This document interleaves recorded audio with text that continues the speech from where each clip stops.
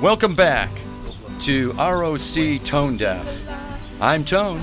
And I'm Deaf. Glad to have you guys back from our last podcast where we featured Jack Brennick, who filled us in on the Irish music scene. I'll tell you, Deaf, it was great talking to him. A lot of things I learned that I didn't know before about Jack. No, he's a great musician. I'm also a member of the Irish band and the Hawaiian band that he started. Well, I'll tell you, I would love to have him back on the show, and hopefully he'll consider it because I know he's got a lot more stories to tell. No, that would be great. I'm sure he will. Well, for this show, unfortunately, our guest couldn't make it because of his busy schedule. But he will make an appearance down the road. Who? Can't tell you, Deaf. Come on. I want to make sure people are still listening because I'll announce who that guest is at the end of this podcast. So stay with us.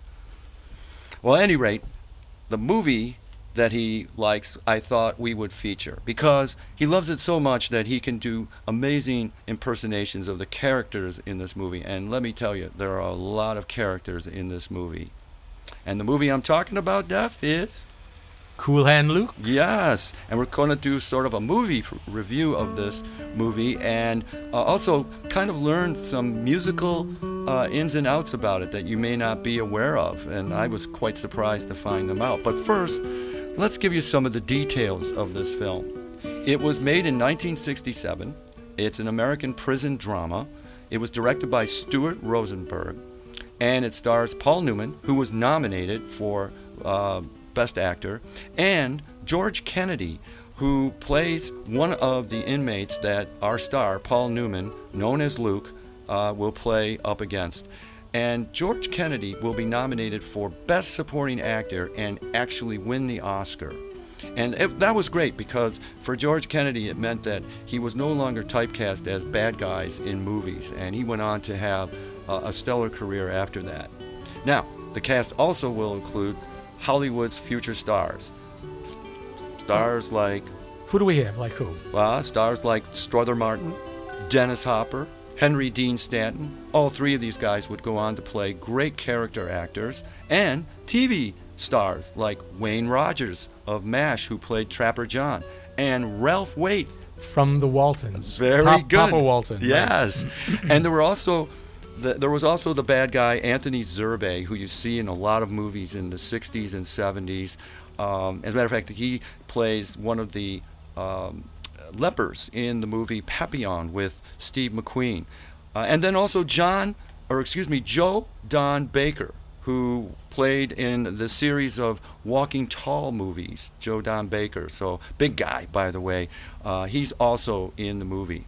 Now, Newman plays Luke, a prisoner in a Florida prison camp, and it's set in the early 50s, and it's based on the author Don Pierce's experiences in a prison camp. Now, he wrote a book, and it came out in 1965, and he was, in his previous life, a safecracker and a counterfeiter, and those were the reasons why he went to that prison camp. Awesome. Yes. He also wrote the screenplay, and that was nominated as well. He went on to become a freelance journalist and wrote in some of your favorite publications, Playboy and Esquire magazine. Yes. I noticed those snappy outfits that you wear, Deaf, by the way, all coming out of Esquire. All from the 80s and 90s. Absolutely. I love your sense of timing. Any rate, he does make a cameo appearance in his movie, and he is the character or prisoner known as Sailor. So next time you watch the film, be a nice little game, find Sailor. And when you do, you can take a shot of whiskey. At any rate, the film is basically an anti-establishment film. It features, and we've got the helicopters right on cue here, the Vietnam War. Right. You remember the Vietnam War, right, Def? Certainly, yes. I was there for the 60s. Yes. Exactly. Well, at any rate, this movie features Luke, who goes to jail, basically for, do you remember, Def? Well, yeah, he was, in the beginning, he was cutting parking meters. I think he did about 12 of them or something. He just snapped them right off with some metal cutter. Did he take the money? He didn't take the money, no. Sounds like he was looking to go to jail. Absolutely. Absolutely. As a matter of fact, when he ends up in the prison camp, the prisoners all mock him out for why he was put in jail. But Luke, all he does is smile. And you were noting earlier that he doesn't have as much dialogue. The dialogue, right? He does not have a lot of dialogue in the movie. But what you see is that smile. Yeah. And even George Kennedy's character, who was known as Dragline, will make note of it throughout the movie. That smile he had, he said. That grin, that winning grin he had, yeah. And it's throughout the movie. And it's, to me, it represented that, he knew better, kind of thing. Yep.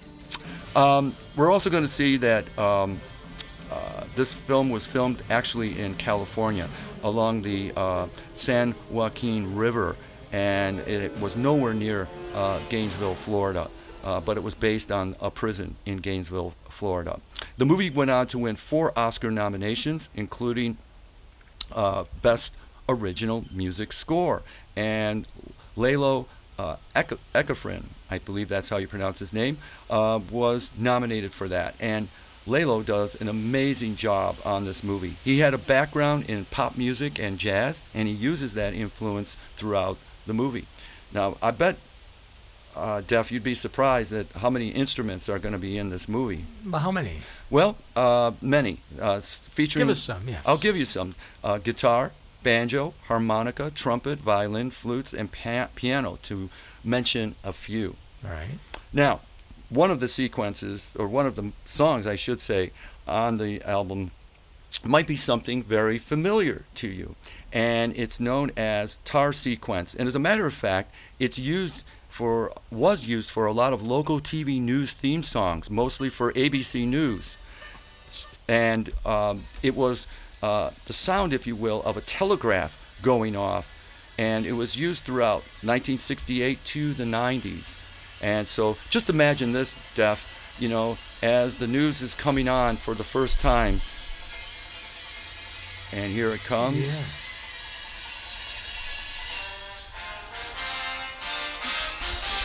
Breaking news, ROC Tone Deaf, breaking all records for listenership. Yes, right here on ROC Tone Deaf. Well, you get the idea. Any rate, there were many great songs in this movie, and a lot of them didn't actually make the soundtrack. Henry Dean Stanton. There we go. Okay. He plays several songs in the background throughout the movie. You'll hear Midnight Special by him, Just a Closer Walk with Thee, Ain't No Grave Can Keep My Body Down, and Cotton Fields are all songs that Henry Dean Stanton plays in the background throughout the movie. So next time you watch the film, watch out for that. But to me, the song that really touched me was a song called Plastic Jesus, sung tenderly by Newman and his character Luke after he finds out that his mother has died. And he grabs a banjo and he very softly sings this song and tenderly breaks your heart. But unfortunately, that's not on the soundtrack. But the song itself, or the music to it, is there. Now, Plastic Jesus was written by 2 guys, and this is kind of an interesting sidebar, Def, by a man by the name of Ed Rush and George Cromartie. Recorded it as a sort of humorous ad spoof back in 1962. Now, they were inspired by listening to a radio station in Del Rio, Texas in the mid-50s. And this station, believe it or not, bizarre as it sounds, was run by a dentist. Yeah, and a religious fanatic who sold religious items with healing powers. Yeah, thus the idea of Plastic Jesus being able to heal you. We're going to see that there were over a dozen versions of this song throughout, with several optional verses over the years, and a couple of it was performed by many different groups over the years. At least over a dozen groups performed this song. What about some of the ones we might know? Can you mention some names? Yes, I can. The Flaming Lips and also Billy Idol, believe it or not, sang Plastic Jesus. So for you Lips fans or Idol fans out there, see if you can dig that one up. Now, back to the soundtrack, though, and the musicians that make up the soundtrack.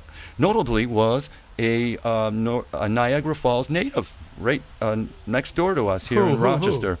Tommy Tedesco, Def, who didn't live in Niagara Falls for very long. He, at an early age, moved to L.A., but here's the interesting thing. He became one of the leading session musicians in Hollywood on what was known as, later, by the way, the Wrecking Crew. Oh, awesome. Now, this group of session musicians played a lot of top 40 hits and TV shows back in the 60s and 70s. And they featured a lot of talented artists on the Wrecking Crew. Who do we have? Some of those. I'm glad you asked that. Leon Russell, believe it or not, and Glenn Campbell. Glenn Campbell. Yeah, was also a member of the Wrecking Crew.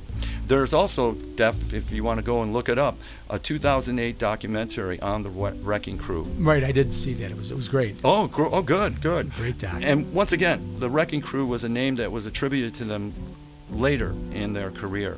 They weren't known as that at that time. No. Now, Tedesco, to show how talented he was, he played the mandolin, the ukulele. Jack Brennick would have loved that. Right. And the sitar, and 20 more instruments. Oh, my goodness. Yes. And he recorded with top artists such as Frank Sinatra, Barbra Streisand, and Mr. Elvis Presley himself. Yeah. The King. The King. He also was played on some familiar and famous movies soundtracks besides Cool Hand Luke, and that was The Godfather, Deer Hunter, French Connection, and Jaws, believe it or not. Yes, John Williams. Yes, the great John Williams even used him in terms of a session musician. He died in 1997 of lung cancer. However, the Niagara Falls Music Hall of Fame inducted him in 2017. So, Def, next time you're in Niagara When I Falls, go watch the water, I'll go to the museum. Oh, that's so awesome, I could man. look up Tommy T. Stay away from that gambling parlor. You know my addiction. I do. Yes. All right. Now, critics of the soundtrack, all positive. As a matter of fact, one line stood out to me where a critic said that the first 5 minutes of the album alone are enough to give one the clear indication that this is no ordinary score.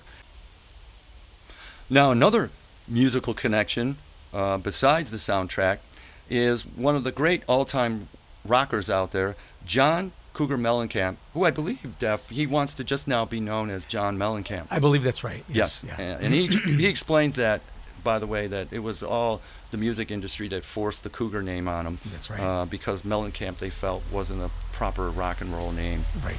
But that's what I heard too. He's quite a guy, though. I recently saw him while I was doing my research on the movie, coincidentally, on Turner Classic Movies last Friday. What was he doing there? He was guest programmer, and one of his favorite movies was Cool Hand Luke. What a coincidence. It is. And only a coincidence that would delight me, unfortunately. But at any rate, Mellencamp was talking about how he related to Luke, who was an anti-establishment character. And I guess if we look at Mellencamp's songs, a lot of songs are anti-establishment. I would say so, yeah, sure. Absolutely. He had gone to New York City, he explained, for art school and a career in music. And he chose music simply because music paid and art didn't at the time. He had to pay to go to school, and he could make money playing in a band. So he chose the music. But he is a passionate painter to this day. He paints every day, and he sells his paintings too, and they're quite good. They had, if you will, his studio up and running and showing on the show some of his artwork. He, by the way, is definitely influenced by the German Impressionists painters, and a lot of his paintings reflect that. Now, he wasn't just a rock and roll star and lover of music and a lover of art, but he was also a lover of women. As a matter of fact, he dated Christy Brinkley and Meg Ryan and had time for 3 wives and 5 kids. Oh, boy. Yeah. Now, back to his movie career. He also was inspired by Cool Hand Luke in terms of getting into movies. That movie really inspired him, and he wanted to date wanted the rights, to the movie called The Misfits, starring Clark Gable and Marilyn Monroe. Now, this movie was written by Arthur Miller, who was the famous playwright back in the 1950s, especially when he wrote the famous play The Crucible. Now, Miller refused to give the movie up, but his wife at the time, who had succeeded Monroe, of course, was jealous of Marilyn Monroe and knew that Miller wrote the movie for Marilyn Monroe, and she was yelling, Cougar recollects, continually at Miller saying, "Just sell the damn movie." And of course, Miller continued to give us refuse. the money. Yep, exactly. He also acted and directed, and he did both in the film Falling from Grace is the name of that film. So, Def, if you're looking for a film one night to watch, maybe you can dig that one up. We'll dig it up. Now, he was also originally offered, believe it or not, the Brad Pitt role in Thelma and Louise. Yeah. Wow. And guess why? He turned it down. Because they told him he had to take his shirt off. Wow. And he was too modest. Yeah. All right. And basically, he said that if he had taken his shirt off, he probably would have been a great star like Brad Pitt today. And have no music career.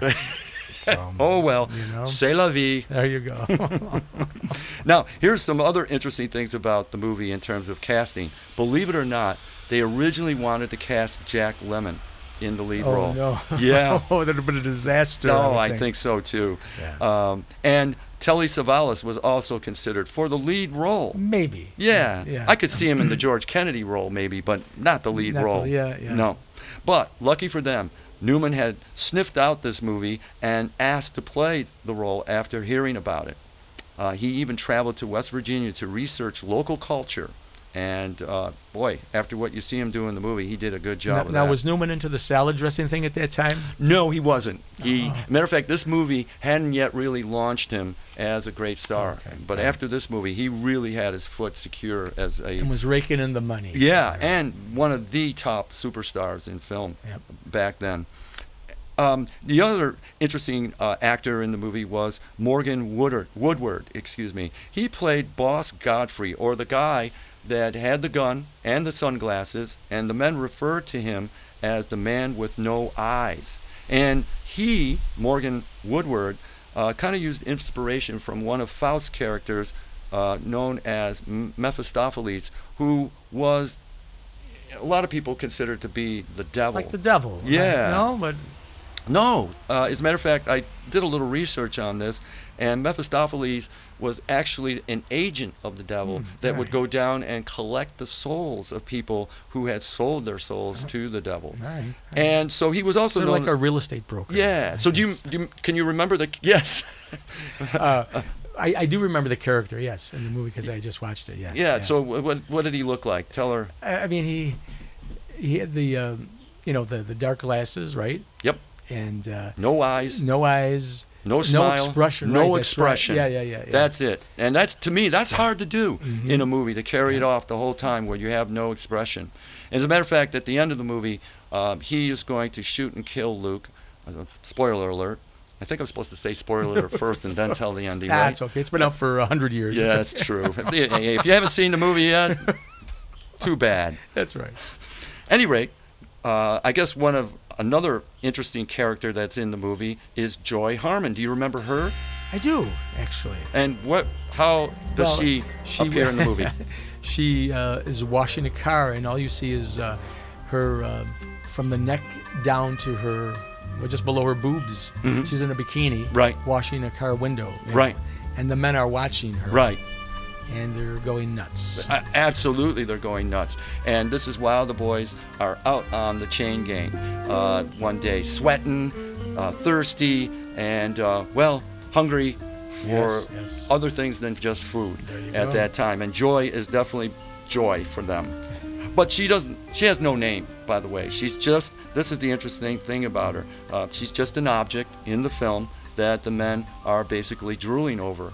Now, she's washing a car, and she's also using the sponge and the suds for, if you will, effect in the film. And it's done quite well. Yes. Now, the background about that was, at first they wanted to film this scene in just half a day, which makes sense. She's just washing a car. Right. Yeah. But unfortunately, the director had made it a rule that he had banned wives and children from the set because he wanted the men to experience, if you will, this prison-like life, devoid of women. And so, even more so, to see a beautiful woman on the roadside washing her car in her at her roadside home would have more effect. But here's the strange thing: the director did not film them together, the prisoners and Joy. They were filmed separately, and we'll see that he used first of all Joy Harmon, and called out direction to her, what she should be doing while she was washing the car. Then, after that, he brought the men in, and he let them, improvise. And believe it or not, instead of having Joy there, they had used a cheerleader girl in a overcoat as the object that they were, basically going crazy very over. Weird, yes. Very bizarre. Yeah. And then it took 3 days to film all of this. And the whole time, poor Joy Harmon was holed up in a hotel room and could not come out of the hotel room except for her part to be filmed. Yeah, crazy stuff. It is. Now, speaking of crazy, here's another favorite thing that I like in film, and that's what?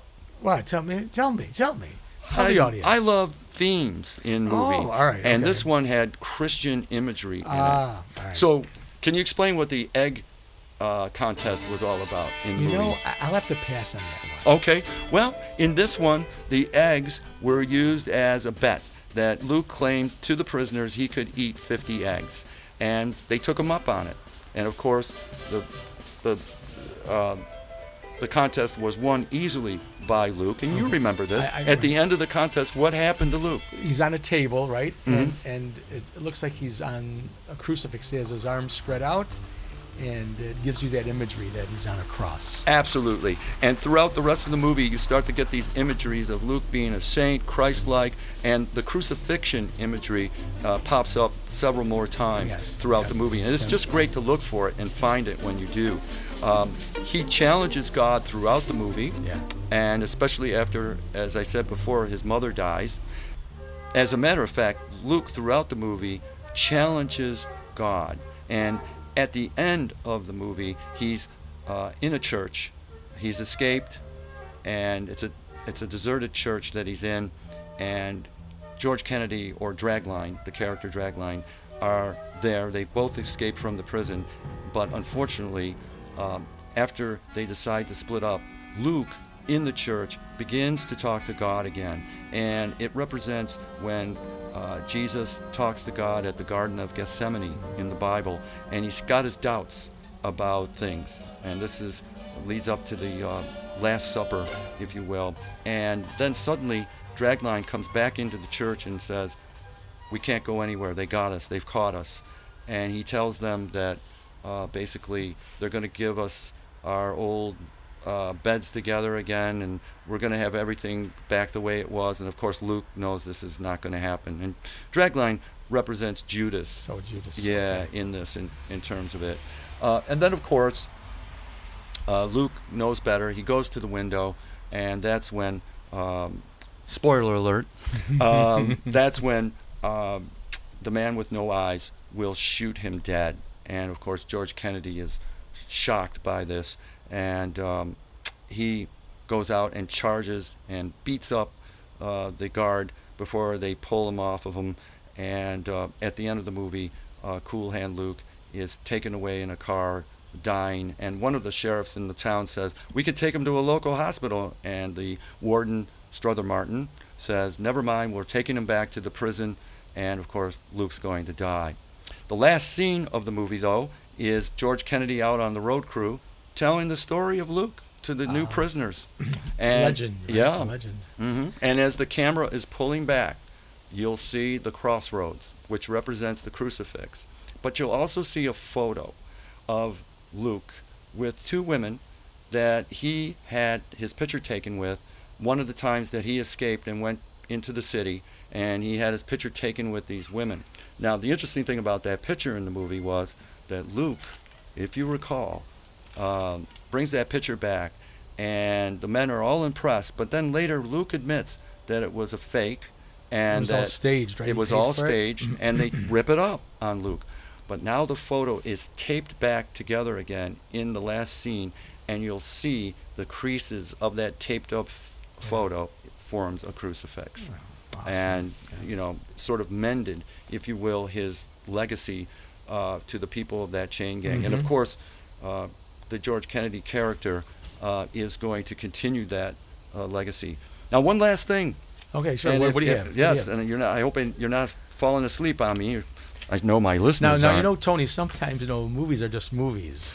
It depends, I mean, you see a lot of deep meaning into some of these sometimes, Well, Def, that isn't going to stop me because the traffic lights. We have to talk about the traffic lights. All right, now, as you recall, in the beginning of the film, there were traffic lights throughout as he's breaking the parking meters, right? And violation is on the parking meters. Yeah. Well, as soon as he's arrested by the police, if you look at the traffic light, it goes from green to red. And the same thing happens here at the end of the movie. After Luke is killed, you'll see the traffic light go from green to red. And kind of the traffic light, if you will, imagery plays out. Now, just to wrap up, in terms of the legacy of the film, we have to talk about that. And as a matter of fact, I did forget this. Strother Martin. When Luke looks out the window and he sees the police surrounding him, he spouts out the famous lines that Strother Martin, the warden, makes famous in that movie. I don't know if you remember it or not, Def. What is it again? It says, what we have here is a failure to communicate. Exactly. Now, but Paul Newman doesn't get all the line out, right? And he's shot dead. Before Yeah. the end of it. Yeah. And that line has become a legacy. As a matter of fact, it is in the AFI list of all-time great lines in a movie. And that's pretty impressive when you think of the great lines in movies. And in terms of the movie itself, it's number 71 in the AFI's list of most inspiring movies. So that's the American Film Institute's list, right? Yes, right, Def. Yeah. Well, you know. Yeah. So that's all I got, Def. And like you said, sometimes it's just a movie, but in this case... No, it was an in-depth review.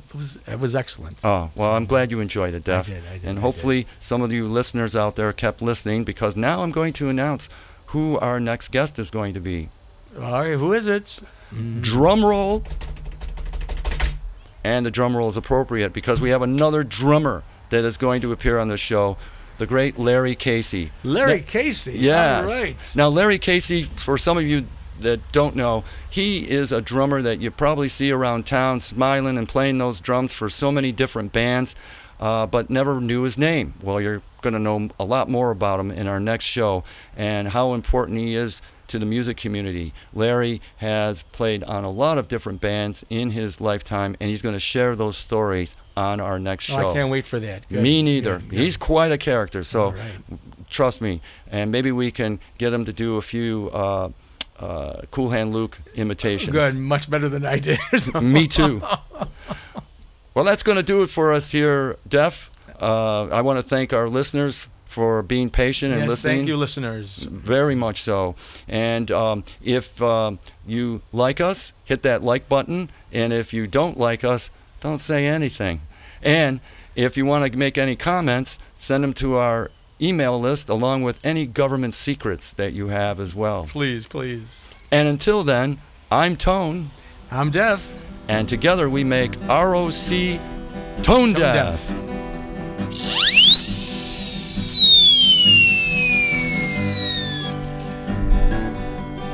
And once again, we thank Fiorella's for sponsoring ROC Tone Deaf. Yes, Fiorella's, located at the Rochester Public Market, where they serve fine Italian cuisine, where the people and the food are bellissimo.